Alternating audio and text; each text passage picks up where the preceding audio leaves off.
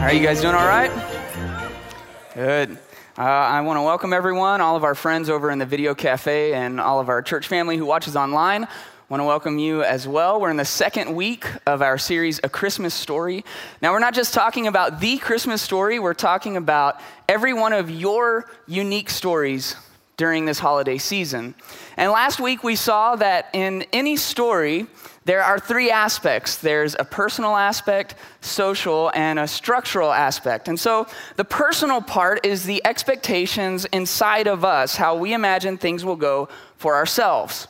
The social aspect is the expectation for the people and the things that we directly interact with.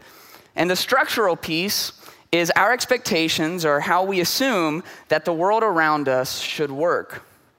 And so last week we focused on our personal expectations, the way that we imagine this holiday season going for us on a personal level. And today we're going to shift our focus to the social aspect. Social expectations govern how we assume the world is going to interact with us. It's how we expect to be treated by other people, and it's how we imagine that the events and the things we're involved in will turn out. And so what has quickly become one of my favorite holiday movies is just like a case study in social expectations, and it's the movie Elf. So if you haven't seen the movie Elf, Will Ferrell plays Buddy the elf, and eventually Buddy discovers that he isn't actually an elf.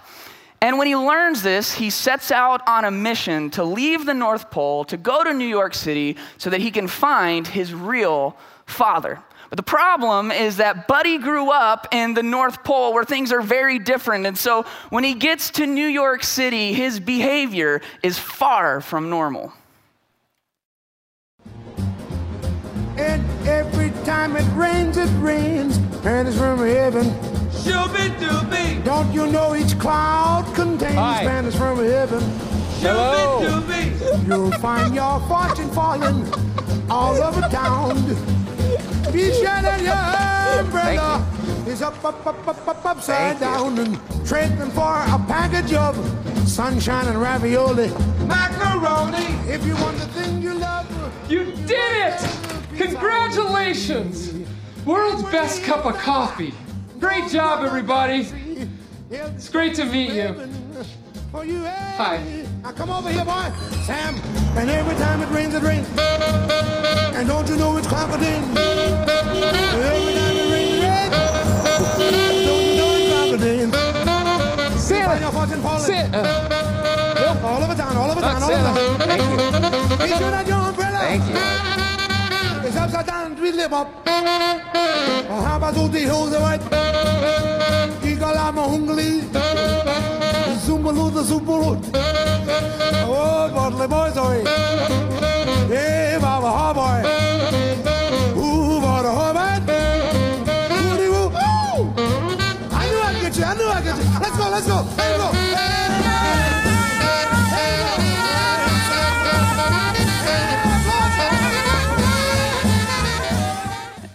So Buddy pretty much spends the entire movie breaking everyone's social expectations of how he should be acting. And eventually, if you've seen it, Buddy does find his biological dad, a very successful businessman. And Buddy has been dreaming about this moment. He's going to meet his dad, and they're going to throw their arms around each other, and his dad is going to tell him how much he missed him, and they're going to catch up on their lives.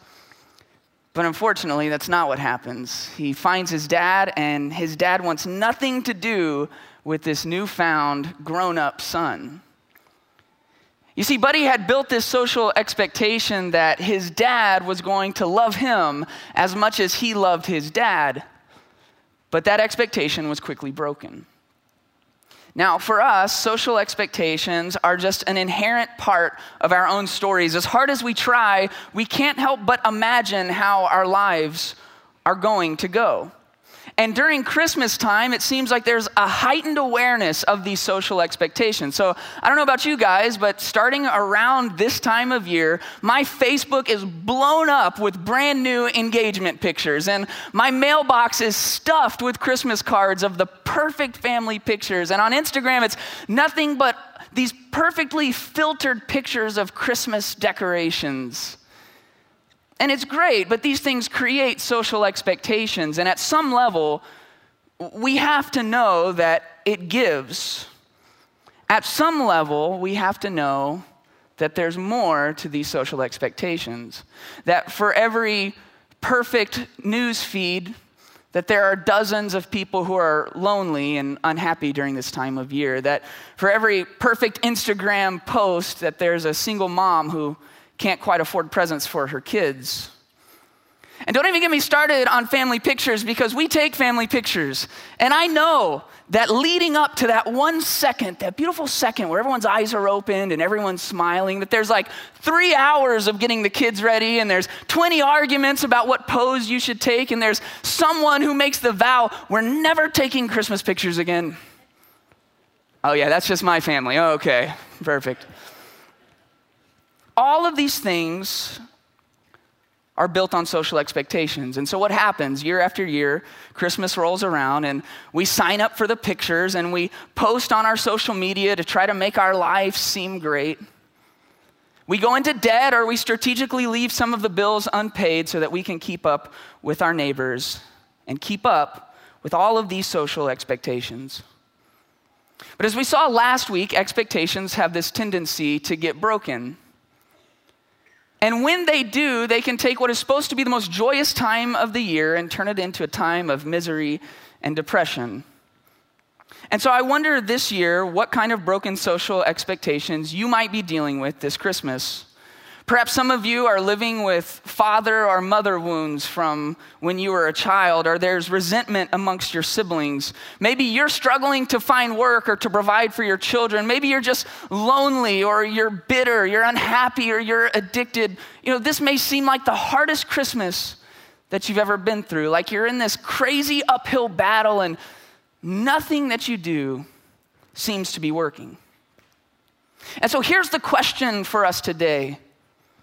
Is there a way that we can live an amazing Christmas story in spite of our broken social expectations?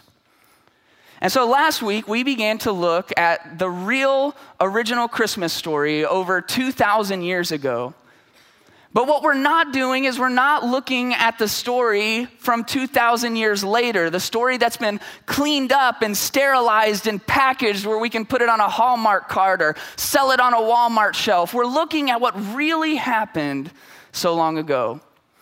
And so last week we started in the Gospel of Luke. Now, Luke is a historical narrative of the life of Jesus, and today we're going to pick up in chapter 2. It says that in those days, Caesar Augustus issued a decree that a census should be taken of the entire Roman world, and everyone went to their own town to register. So Joseph also went up from the town of Nazareth in Galilee to Judea, to Bethlehem, the town of David, because he belonged to the house and line of David. He went there to register with Mary, who was pledged to be married to him and was expecting a child. While they were there, the time came for the baby to be born, and she gave birth to her firstborn, a son. She wrapped him in cloths and placed him in a manger because there was no guest room available for them. So this is the Christmas story. But the danger is that we've heard this story too many times. We've read the book and we've seen the movie and we own the lawn ornaments, and we can become so far removed from what actually happened 2,000 years ago that it loses some of its power. And so to help fix that for us today, I want all of us to take Mary's perspective of this first Christmas. I want to ask all of you, you in the video cafe and watching online, everyone in the room, I want to ask you to put yourself in Mary's shoes. Now remember, Mary had become miraculously pregnant, which means that she was pregnant, but the baby was not Joseph's, who was her fiance. And 2,000 years ago, at that place in the world, that was an offense punishable by death, and was obviously a huge broken social expectation. And so to add to that, a census had been called. And so Joseph and Mary were going to have to travel back to Joseph's hometown of Bethlehem, a travel of over 100 miles uphill the entire way. Now, the reason they were having to do a census is that Mary and Joseph were Jewish. And the Jews at that time were under the rule and the oppression of the Roman Empire. And so you have to remember that as an entire population, as an entire people group, the Jews were living with a broken social expectation because of the oppression by Rome. And so Rome had all of the Jews go back to their hometown to count them all, to make sure that everyone was paying enough taxes to Rome. This was not a trip anyone would have been looking forward to, but it was one that they had to go on. And so to recap, Mary had to go on a trip 100 miles, literally uphill the entire way, pregnant in her last months on a donkey. This is a terrible, terrible trip. Now, to be transparent with you guys, as a stepdad and now adopting our next child, unfortunately, I missed out on all the fun of traveling with a pregnant wife. One of my deepest regrets. And so the only context I have is when I was in college, I went on about an hour-long minivan ride with my friend and his wife, who was in her last trimester, and I was blown away. The constant pit stops, the motion sickness, the irritability, the want, the need for puffy Cheetos.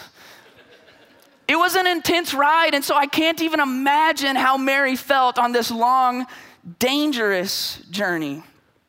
And then they get to town, and Joseph goes to check in at the local hotel, and there's no vacancy.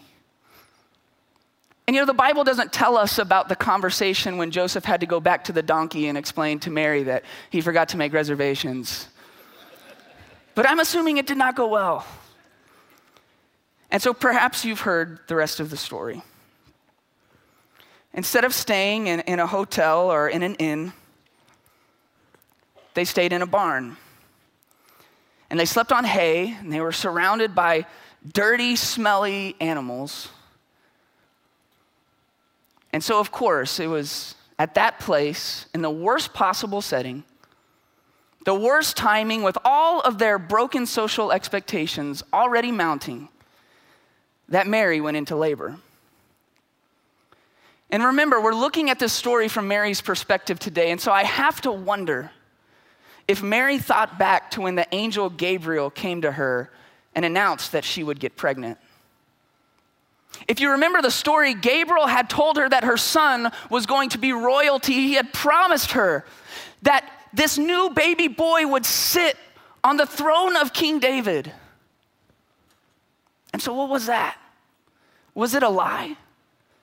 I mean, shouldn't have God intervened at some point in the last 9 months? Shouldn't Mary be having this baby in the safety of a palace somewhere? But no. It was there in a dark, germ-infested, smelly barn. That was going to be the setting for the arrival of the Savior of the world. And so Jesus came, and Mary lovingly swaddled him in cloths, and she laid Jesus in a feeding trough because the world had not made room for its own creator. And this isn't what we're talking about today, but I feel like I have to tell you, if you struggle believing whether or not Jesus absolutely loves you, then I want you to picture him leaving a heavenly throne of perfection and coming down and being born in the most humble of circumstances for you. And that is the reason why we look back on this story and we celebrate it, because we know with 2,000 years of perspective that this was the greatest moment in history, that this is when the world changed. And for those of us who have believed in Jesus, it's what gave our lives a chance to be changed. But Mary didn't know any of that yet. And so the question is, could Mary find the perspective to realize that she was actually living in the most amazing Christmas story of all time? And so let's go back into Luke. The very next verse, verse 8, says that there were shepherds living out in the fields nearby, keeping watch over their flocks at night. And an angel of the Lord appeared to them, and the glory of the Lord shone around them, and they were terrified. But the angel said to them, "Do not be afraid. I bring you good news that will cause great joy for all the people. Today in the town of David, a Savior has been born to you. He is the Messiah, the Lord. And this will be a sign to you. You will find a baby wrapped in cloths and lying in a manger." And so the shepherds heard that, and they left their sheep, and they went looking for Jesus. But again, we're in Mary's shoes. And Mary didn't have a Bible to read, and she hadn't seen the movie, and she had no idea that there was already a gathering of angels bragging about her new son to a group of shepherds. All that she knew was that she was lonely, and she was scared and confused, and she was in a dark, smelly barn with her brand new baby. And then out of nowhere, the shepherds found her. But they weren't looking for Mary, and they weren't looking for Joseph. The shepherds were looking for Jesus. And in that moment, with all of Mary's broken expectations, and in the worst possible setting, and with the worst possible timing, the shepherds bowed down, and they worshiped Jesus. They worshiped the King in the feeding trough. And Luke tells us that Mary treasured up all these things, and she pondered them in her heart. She treasured all these things, and she pondered them in her heart. Mary got a new perspective. This doesn't mean that Mary understood everything she was going through. She didn't realize that her son was going to grow up and live a perfect life or perform all of these amazing miracles. She certainly didn't anticipate watching her son die on a cross someday. But in that moment and in that barn, Mary received the shepherd's perspective. So instead of focusing on all the things that she couldn't control, all of the broken expectations, instead she hung on to the hope that what the angel had told her was true, that God had a plan for her life, and that perhaps she was living in the most incredible Christmas story there ever was. And so what does this mean for our lives? You know, I love you guys too much to not just be real with you and tell you that most of the things that take place inside your social expectations are absolutely outside of your control. When your life isn't going the way that you imagined it would go, there's often very little that you can do about it. But what you can do is you can find your own unique shepherd's perspective. Now, a shepherd's perspective doesn't magically change all the things that are going wrong in your life, but it does allow you to rise above your broken expectations and to live an amazing story anyway. You see, ultimately, a shepherd's perspective is about trusting God through your difficult circumstances this Christmas. See, the power wasn't in the shepherds themselves. It was in the affirmation they brought Mary that God had a plan for her life. And it gave Mary the opportunity to trust that God being in control was better for her story than even her own expectations. And so, this Christmas, you have an opportunity to live an amazing story in spite of anything you may be going through in your personal life or in your social life. Whatever broken expectations you're living with can be overcome, but it may be difficult if you can't find that unique shepherd's perspective to help you trust that God has a better plan. And so today we wanted to give you guys an opportunity not only to get a shepherd's perspective, but also to give one to someone else. That's what being the church is all about. And so today when you came in, you were given a small card that looked something like this, and you were given a pin. So I want to ask you to go ahead and to get both of those things out.